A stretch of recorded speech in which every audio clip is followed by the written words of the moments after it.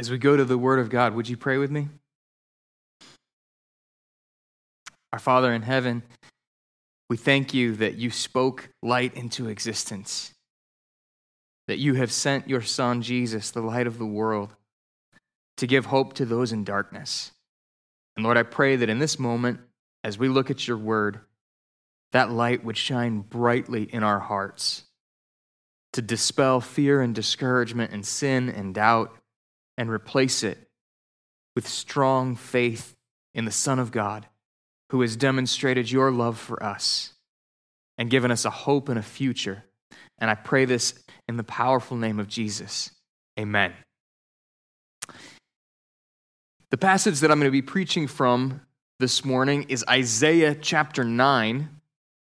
Isaiah chapter 9. I want to invite you to turn there, whether it's with a phone or with a paper Bible.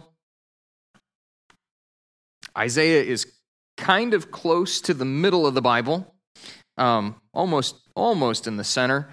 There's 66 chapters, making it one of the easier books to find. I'm going to be in Isaiah chapter 9. And this is a passage that is a little bit familiar. It's been sung in English for hundreds of years. Portions of it are in Handel's Messiah. And yet it's a context that I think is perhaps less familiar. And I want to meditate on for a few moments about the light that was promised in the Old Testament that we believe has come, and yet currently we still live in a world that is clouded by darkness. I don't need to speak very much about darkness to persuade you of how pervasive and real it is. It has touched every one of us. And in fact, I'm maybe a little bit hesitant to remind you of these things, but I will for this purpose. I believe that the light of Jesus Christ shines in the darkest of places.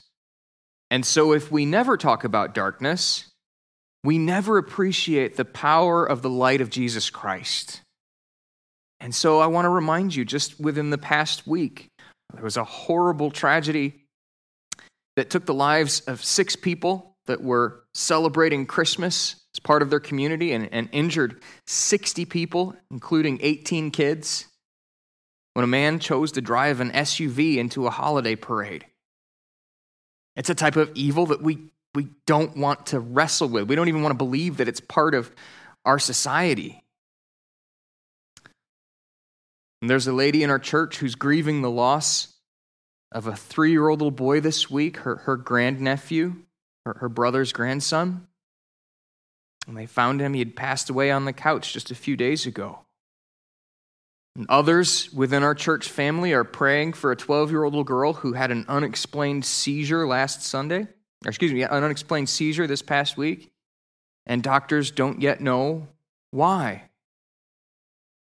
And so the darkness that the Bible talks about is a darkness of pain and suffering, often confusion. And I want to begin there because the scripture I'm about to preach says, the people who walked in darkness have seen a great light. And I want to ask the question, is that also true of us? What type of darkness had those people experienced, and what type of light did they see? And can the light that they saw offer us help in the darkness that we experience? Advent season is a strange mixture of hope and longing. It recognizes God's long and slow-working plan of redemption. And so to begin with, we look back to the voices of the prophets in the Old Testament and the godly saints who longed for the Messiah to come and rescue them in dark times. So the first candle that we lit a moment ago at the beginning of service is the candle of the prophets. And this morning I want to talk especially about a prophet named Isaiah, but the truth is all of the Bible speaks to the light of Christ. The Bible is very honest that darkness is great, but the light is greater, and it even speaks of a future dawn that is coming. And so my hope in these few moments of looking at Isaiah's prophecy and how Christ fulfills this prophecy is to encourage you. And we prayed this morning for you at 9:30 that the light of the Scripture would give you hope today. So I want to begin with the promise of light and look at verses 2 and 3 of Isaiah chapter 9 with me. Isaiah writes and says, "The people who walked in darkness have seen a great light. Those who dwelt in a land of deep darkness, on them has light shone. You have multiplied the nation. You have increased its joy. They rejoice before you as with joy at the harvest, as they are glad when they divide the spoil." Now, Isaiah gives us a picture of what he means by this light when he describes the joy of harvest. And we just celebrated Thanksgiving, and we love a good feast, and we love to celebrate God's good and rich blessings. And part of what Isaiah is saying is for those who live in fear that there won't be enough, for those who live in danger of violence, the light that is coming brings peace and provision, and it brings joy and community and fellowship. But if we're going to answer the question, does this promise of light speak to us, we have to pause for a moment and talk about the darkness of Isaiah's day. Isaiah was a prophet during a time when Israel was still part of the nation. The nation had divided very early on in biblical history. And so there are two kingdoms, one smaller kingdom of Judah, and Isaiah speaks to some of the kings of Judah, and the northern kingdom is in existence still, but beginning to have real trouble. And at this time in history, there are two sort of global giants that Israel is caught between. There's Assyria in the north, and there's Egypt in the south. And they go back and forth with their raiding armies, trying to control this central hub of Middle Eastern trade. And so the people of Isaiah's day lived in sort of a hot spot of ancient global conflict. If you read through the earlier chapters of Isaiah, Isaiah cautions against people that are paranoid about different conspiracy theories. Have you guys heard any conspiracy theories lately? They are paranoid about rumors of coming destruction. In fact, Hezekiah, one of the kings that Isaiah ministers to, had to defend his little city of Jerusalem because the king of Assyria conquered town after town after town and sent messengers to him saying, "You are next. No nation has been able to withstand my armies, and in fact, do not tell your people that God will deliver them. No other God has been able to deliver the people around you. Why do you think your God will be able to deliver you?" And Hezekiah and Isaiah, standing on the promises of God, saw God deliver them in exciting, amazing, supernatural ways, but it was a time of great fear. For us, that fear is ancient. You can go see artifacts in museums, like at the Oriental Institute in Chicago. You can see artifacts from ancient Assyria that describe this time of history. But when you are standing safely in a museum, your stomach is not tied in knots. You're not worried about the ancient king of Assyria coming to destroy you, to murder your family and destroy your hometown.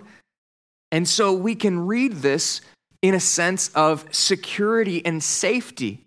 And at Christmas time, it can even become quaint, and it can become rightly joyful, but we can forget the reason for the joy is the promise of rescue, a real, genuine rescue.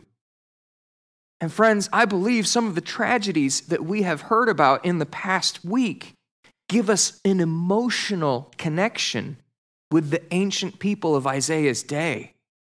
The darkness that they felt was a darkness of evil people reaping destruction among them. There was violence. There was evil. In fact, the chapter right before these verses, where Isaiah says the people who walk in darkness have seen a great light, are describing how the people of God have turned away from the Word of God, and they're trying to predict the future by communicating with the dead. Describes how they go after other gods, and their motivation for that is they are afraid for their lives. They want to know the future so they can prepare for it and be planning for it. And Isaiah says, this is spiritual darkness. This is a turning away from the hope that we have in a God who promises to rescue us and deliver us. And so the darkness was not only defined by tragedy, it was defined by a spiritual immorality that neglected God's word and instead tried to find hope and assurance and security in other places. Now, I'm going to say something that maybe would upset a couple of people, and I hope that it's in a right way. But I'm not going to comment on whether or not I think you should take a vaccine or a booster. I'm not a medical professional. That's not what I'm here for. But I will say this. If your hope that we will get back to a normal life is just through medical intervention, that is a misplaced hope. If your hope that we will have a prosperous economy and a peaceful world is in the politicians that we have running for office, I think we can all agree that is a misplaced hope. It does not matter who is in power at a state or a local or a nationwide level. Our hope must not be in human planning and in science and in medical intervention. We have a hope that can take us even through the valley of the shadow of death, even through death's door itself. And that is the hope of Jesus Christ, the light that Isaiah is prophesying about. And so the darkness in Isaiah's day was in the fear of war and in the spiritual decay that had turned away from the Word of God. And I would say the darkness in our day is in the fear of death and pandemics and the culture wars that seem to be tearing our nation apart.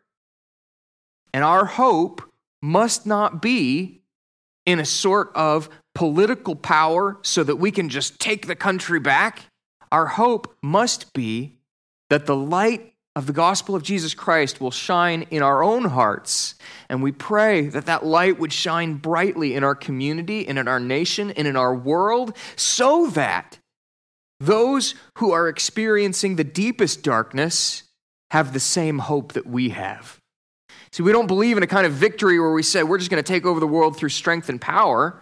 We instead believe that the gospel of Jesus Christ can triumph in truly dark places and give people hope in hospital beds, whether they're there because of a virus or because of a violent attack on a peaceful parade.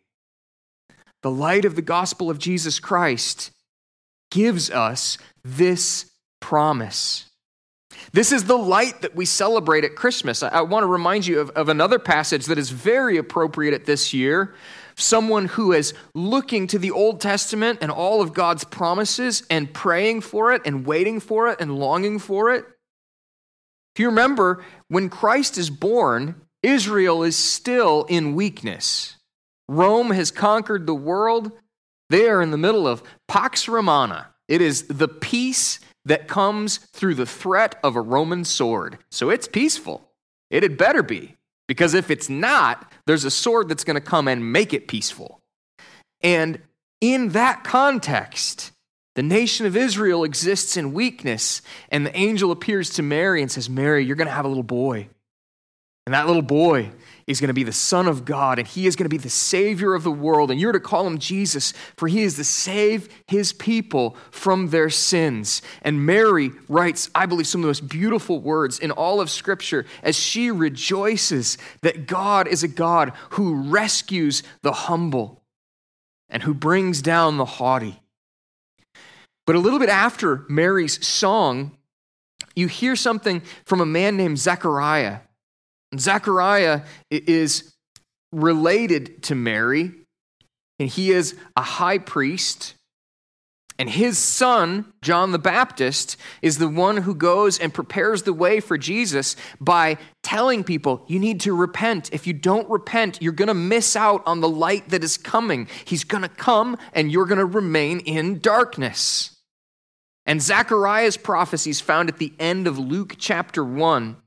And I want to point you to just a couple of verses. He does two things. He talks about how God is rescuing his people, how the light that Isaiah promised is coming. And then he talks about the ministry of his son, John the Baptist, and the light that comes through his preaching. So I'm in Luke chapter 1 for a few moments. Zechariah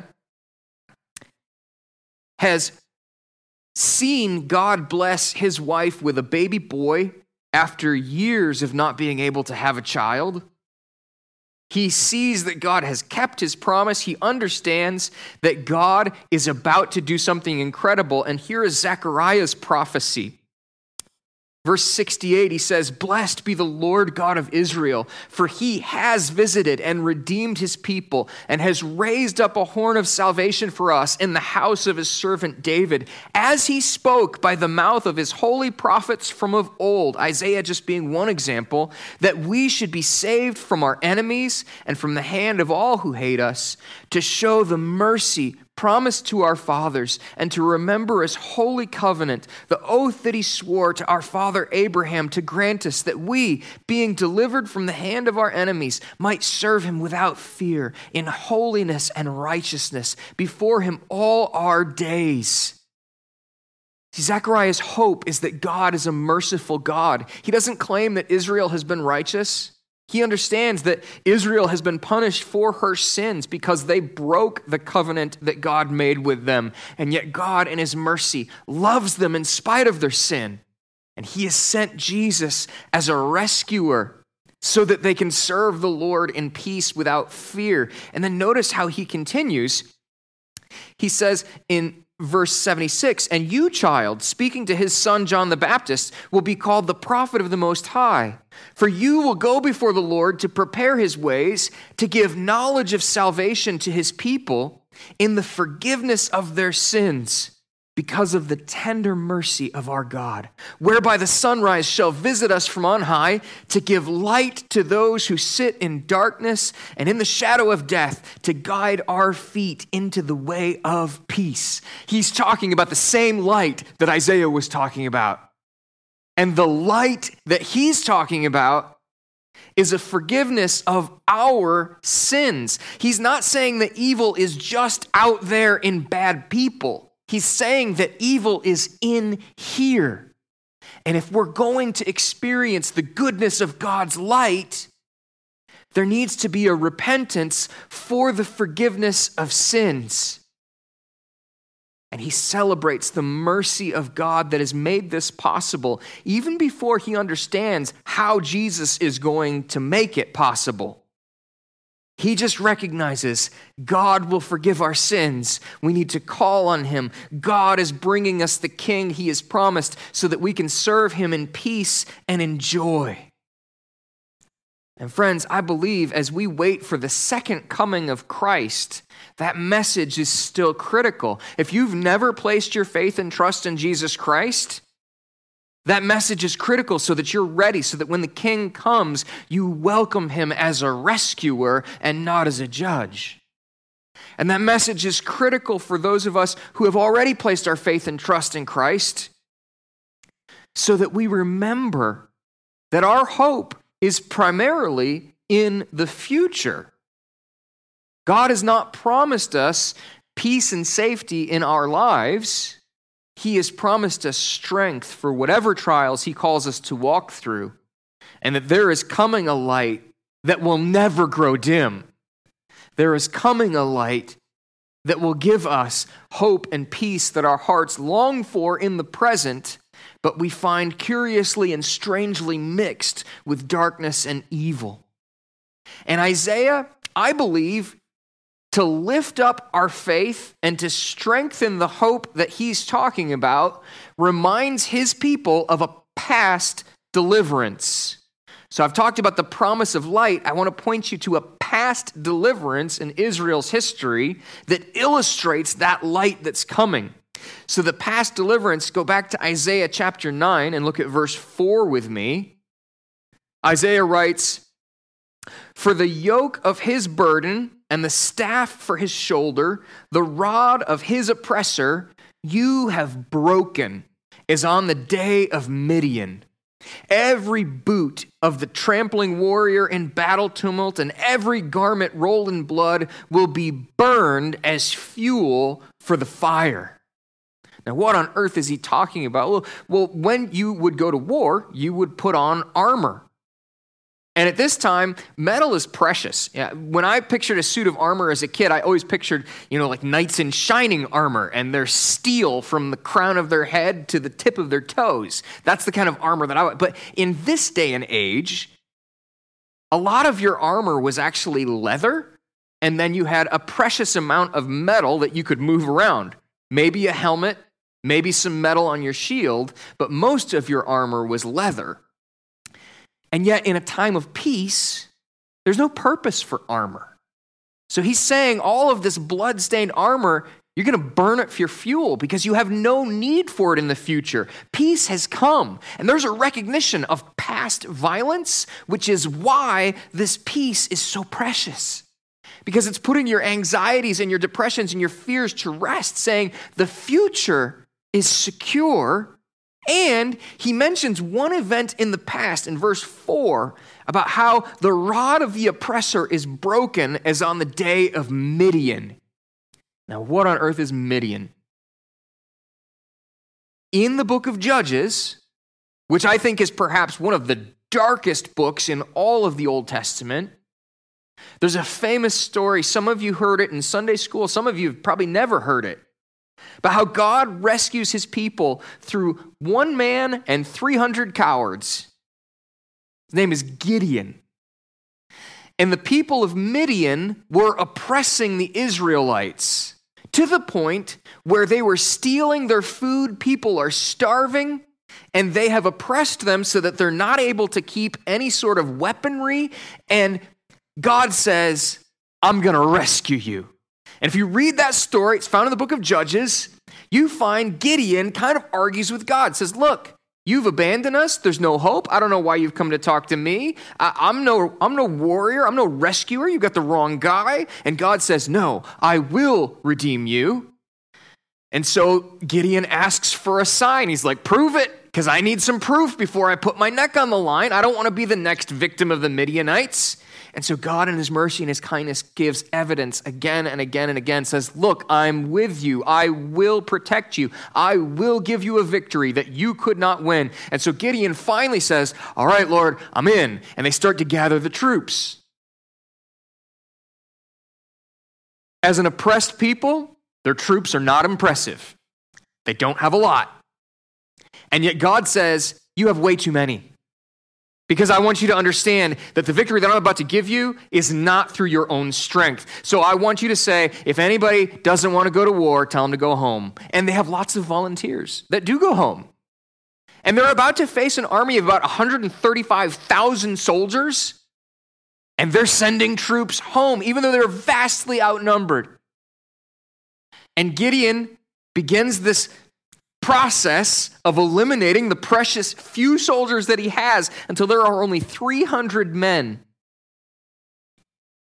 And with those 300 men, man, you would love to think that they're the brave warriors like when the Greeks do this, right? When they save the day with just 300 noble soldiers. No, they don't have swords. They don't have anything impressive. They go to war with a trumpet and a clay pitcher and a torch. And that's it.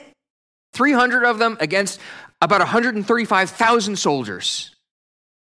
And over again, Gideon, in fear, wrestles with God. I'm about to die. Like, you've told me to go fight this war. You sent all the troops home. And what are we doing? And God, in his kindness and his mercy, says, look, if you're still afraid, I want you to go to the camp of the Midianites. And in the camp of the Midianites, they sneak down in the dead of night.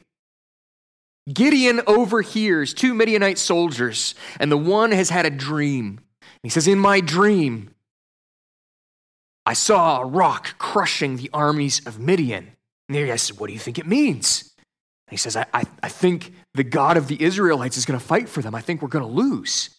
And after Gideon has had encouragement from the angel of the Lord who appears to him and gives him miracles to give him proof that God is at work, the thing that Gideon finally believes is enemy soldiers who demonstrate more faith than Gideon has. They believe just because they had a dream. And Gideon finally goes, oh, if that guy believes that he's about to lose, Lord, I guess you're going to do something special. And in the middle of the night, they surround the Midianite camp and they break their clay pots and the torch fire is visible and the Midianite army wakes up in a panic. And the scripture says the Lord gave them that panic and they destroy themselves so that Gideon and his men didn't have to lift a finger for the victory that God gave them. They could not take credit for it. They could not say, because of our strength and our military wisdom, Gideon had no military wisdom. He did not leave us any ancient warfare tactics that we look to and admire today. He had nothing. And God delivered the people so that they could eat food, so that they could enjoy God's rich blessings, so that they could worship the Lord in peace and in safety. And Isaiah is saying, hey, you remember that crazy story? And I should mention this, that happened between 500 and 600 years before Isaiah lived, okay? Sometimes we're weird about history. Like if it happened a long time ago, we sometimes, did that really happen? Does that have any real relevance for us? Gideon's story is ancient history for Isaiah. And Isaiah, in faith, is saying, look, God did this in the past. He delivered us from the Midianites. And the Midianites have not really been a global danger for a long, long time. But Isaiah's point is, if he did it then, there's nothing special about Assyria that they're somehow stronger and better and greater. And God will, through this light, rescue us just like he did on the day of Midian. For his power and with his glory, and there will be no more war. And then he begins to describe this person, the person that brings this peace. He describes this light. So look again at Isaiah 9, and I want to show you the Prince of Peace. The reason that they burn all their armor, because there will be no more war. The Prince of Peace in verses 6 and 7. He says, for, and these are the Christmas verses that we all know, for unto us a child is born, and to us a son is given. And the government shall be upon his shoulder, and his name shall be called Wonderful Counselor, Mighty God, Everlasting Father, Prince of Peace. Of the increase of his government and of peace, there will be no end. On the throne of David and over his kingdom, to establish it and to uphold it with justice and with righteousness from this time forth and forevermore. The zeal of the Lord of hosts will do this. And I want to pause. There are so many rich things that we could pause and reflect on. But I want to ask you to consider what gets this job done. How is it that God rescues his people? And what is it that Isaiah says this rescue depends on? Now, he's preaching repentance and revival. He's longing for the people of God to recognize their own sinfulness and their need to turn from their sin and follow after the Lord with their whole hearts. But in this moment, he does not say, oh, Israel, oh, Jerusalem, it depends on you. He says, the zeal of the Lord of hosts will do this. God is the one who brings rescue. And in Jesus' day, when the light is there are precious few people who recognize it. In fact, many people in Jesus' own day turn away from him. In fact, I want to point you to another passage that is very familiar and read a few verses that are less familiar. Many of you could quote John 3:16. In John 3, we discover God talking about the light that comes into the world. And I want to show you the context for John 3:16. Jesus says, as he's speaking to Nicodemus, God so loved the world that he gave his only Son, that whoever believes in him should not perish but have eternal life. For God did not send his Son into the world to condemn the world, but in order that the world might be saved through him. And this is usually where we stop because it's got the hope of Christmas and the light that we celebrate there. But the gospel does not stop there. It says, verse 18, whoever believes in him is not condemned, but whoever does not believe is condemned already because he has not believed in the name of the Son of God. And this is the judgment, that the light has come into the world, and people love the darkness rather than the light because their works were evil. For everyone who does wicked things hates the light and does not come to the light, lest his works should be exposed. But whoever does what is true comes to the light, so that it may be clearly seen that his works have been carried out in God. Now, friends, the scripture says the light has come, and many people in Jesus' day and in our own day prefer darkness. The scripture says the god of this world, Satan, has blinded the minds of unbelievers. And often they are willfully blind. If you try to talk to them about Christ, they'll act like it's a fairy tale, even though there's so much historical evidence for what we find in Scripture that it's clearly more than a made-up story or a myth. In fact, the evidence is overwhelming that Christ lived and died and rose again, as the Scripture records. But often people describe it as something that is irrelevant for life today. And I believe one of the primary reasons for that is we don't like what the Scriptures say to us about our own sin. That if you believe in Jesus, you have to make a decision about whether or not you're going to follow him. And the scripture says that many of us choose the darkness rather than the light. But here's what I want to hold up high today is how precious that light really is. Also in John's gospel, John chapter 12, verse 46, Jesus says, I have come into the world as light so that whoever believes in me may not remain in darkness. The light gives hope in the darkest places. And you say, man, can you illustrate that? Like, what do you mean by that? Well, two things. And I want to talk about this in a spiritual way, and then I want to talk about this in terms of hope in a hopeless situation. And the first way is critical if we're going to get the second way to work. So the first way, how does this light work today?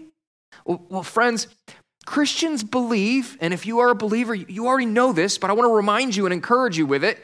Christians believe that we are sinners, that the darkness the Bible talks about is internal. It's not something that we learned from bad people around us. We didn't need someone to teach us how to lie and cheat and steal. I've got two adorable little twin babies. They can be really cruel to each other, shockingly so, and violent. Now, I understand they don't know how much it hurts, except that they kind of do because they've both been on the receiving end of it. But the scripture says that that darkness that's in each of us needs to be driven out by the light of Christ. So as a young boy, when I first understood my own sinfulness, I can tell you that the light of Jesus drove that darkness out in two ways. First, I experienced the forgiveness of my sins that comes when you repent and place your faith in Jesus. Jesus said, I've come into the world so that whoever believes in me may not remain in darkness. And there is spiritual rescue and cleansing from sin the moment you believe. But you know what? I've been a believer for about 30 years now, and everyone who spends any amount of time with me will tell you I am still a sinner. I can be irritating and frustrating. Some of you are nodding your heads. Stop that. Anyway, Anyone who spends any amount of time with me can tell you, man, I think there's actually still some darkness in that guy. What is this that Jesus said, that they're not going to remain in darkness? Well, that's the second way that the light drives out darkness, and it gradually makes us more and more like Christ. So that people who have known me for 30 plus years would say, he's at least better than he was. And some of you are laughing because you've only known me for like 4 or 5 years and you haven't seen any progress at all. It takes longer than that. But I want to encourage you that the light that shines into your heart the moment you believe in Jesus continues to shine in your heart and in your life to make you more and more like the Lord Jesus. That's the spiritual part of this light that's come, that's shining in the darkness, that's already here. And yet we still live with an awful lot of darkness in our lives. This past week, I was reading a book by John Piper called Providence. And many of you have heard this story. It's kind of famous. It happened 50 years ago about how a few missionaries in Ecuador were going to share the light of the gospel of Jesus with some people there. And in the process, through some misunderstandings, they were murdered by the people that they were going to tell Jesus about. Horribly and violently. They stood for the gospel of Jesus. They could have defended themselves. I learned later in hearing about it, they actually had revolvers that they used and they shot them out into the trees. They did not want to kill people that did not know the Lord. So even in self-defense, they chose to die rather than defend themselves. And that happened 50 years ago, and you can hear the testimonies of women like Elizabeth Elliot, the wife of Jim Elliot, who was one of the men who was killed. But what I actually read this past week in that book was a more recent story about a missionary family. Jim Bowers was the husband of the family. He and his wife and his son and their daughter were flying in a plane in Latin America. And in 2000, I believe it was 2000, but I didn't write the date down here. It was about 20 years ago at this point. They were flying, and the CIA mistakenly thought that they were drug runners. And so they radioed another country and said, hey, we think that we've spotted some drug runners. We want to take them out. And they radioed on an emergency frequency, ordering them to immediately land, but the radio that they had in their plane didn't pick up that frequency, so they heard nothing. And tragically, I'm going to use that word, although one of the guys I'm going to tell you about in a moment resists that description. But tragically, their plane was shot down, and Jim's wife and infant daughter were both killed. Now, these are people that love the Lord. They want to spread the light. And yet, as they spread the light, they experience a type of deep grief and a horrible type of pain. One of the deepest and most horrible pains that you can imagine. In a moment, he lost a wife and a daughter, and his son, who is 6 years old, lost his mom and his sister. And so they gathered for a funeral memorial service, actually here in Fruitport, Michigan. There's a church that was able to hold all of the people who came to grieve and to mourn with them. And in that service, a man named Steve Saint came and spoke, especially to that 6-year-old little boy who had lost his mom and his sister. Now, Steve Saint is the son of one of the missionaries who was killed in Ecuador 50 years earlier. And so Steve Saint is looking at this little boy, and he says, hey, I know what you're experiencing. Because about 40 years ago, I was sitting where you're sitting, and people were coming around and talking to me about the horrible tragedy that had happened, and my mom had to come and tell me, you're not going to see your daddy again. He's not coming home. And Steve Saint said, well, I was a little confused, and I noticed that my mom was not horribly sad, and I said, well, where is Dad right now? She said, well, we believe that he's with Jesus. We believe that he's with Jesus right now. And so as he processed this as a young man, he grew in the knowledge of the light of Jesus Christ. And he began to understand why his dad would willingly die to spread the light so that people have hope in darkness. And Steve Saint looked at this 6-year-old little boy about 20 years ago, and he said, I want to tell you that what happened that day, I don't believe is a tragedy. Because for us, pain is superficial. It's momentary. It's temporary. Yes, it's real, and yes, it hurts. But the joy is fundamental. The joy is eternal. The joy does not end. He actually said, in response to the many people that were in grief and were telling him again and again how tragic it was, he said, for them and for those who don't know Christ, the pain is fundamental and the joy is superficial because it won't last. That's life without Christ. But for us, whatever pain we experience is momentary and the joy is eternal. The joy is fundamental. I want to ask you today, do you have that kind of hope?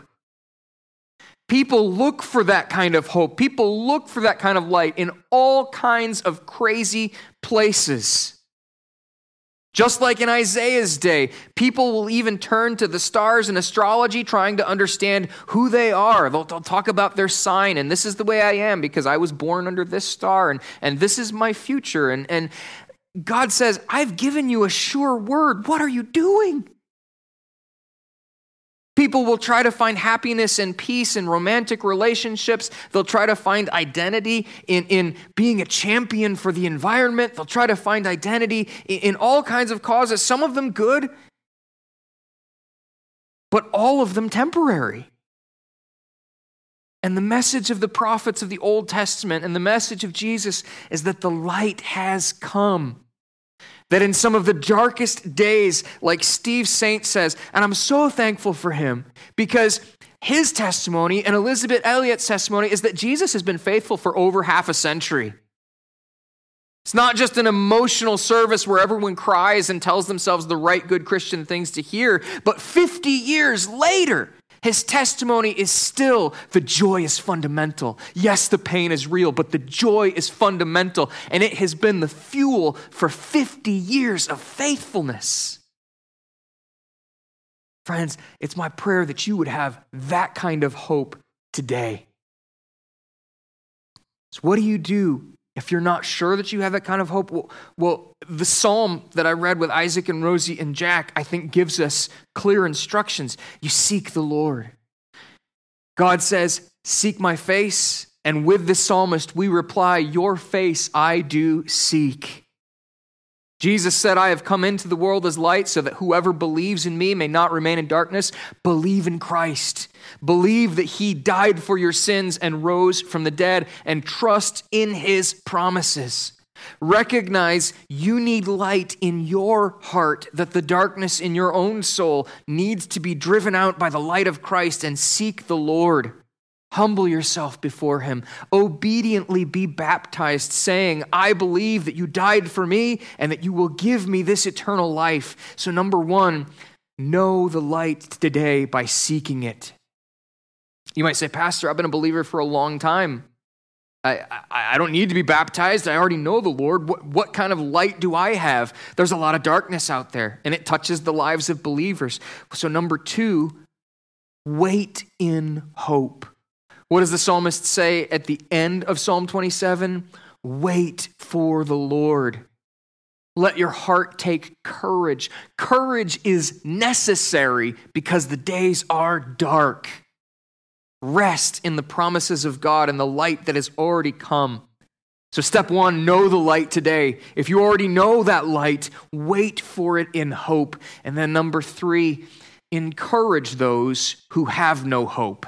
Encourage those who have no hope. Christmas time is a great time to talk about the light of Jesus. We don't want to be obnoxious. We want to give hope to people who are in darkness. So look for ways to describe where your hope is at. And I want to end with the voice of another prophet. Because as we look for that hope and as we wait for that hope, Malachi says in Malachi 4:2, the Son of Righteousness will rise with healing in its wings. Let's pray. Our Father in heaven, you have said to seek your face, and Lord, we do seek your face. With ears listening to your word, with hearts longing for your light, I pray that it would drive the darkness out of our lives. Lord, I ask for sweet comfort for those who are in grief and in fear. And I pray that as we trust you, that as our rescue and as our Savior and as the light, we would be blessed even now. I pray this in Jesus' name. Amen. As I dismiss you this morning, I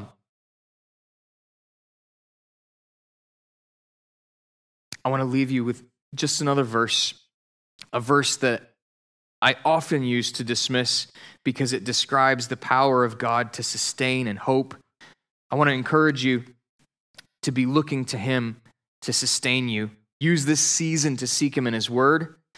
And Jude 24 says this, now to him who is able to keep you from stumbling and to present you blameless before the presence of his glory with great joy, to the only God our Savior, through Jesus Christ our Lord, be glory, majesty, dominion, and authority before all time, and now and forever. Amen. Go in peace.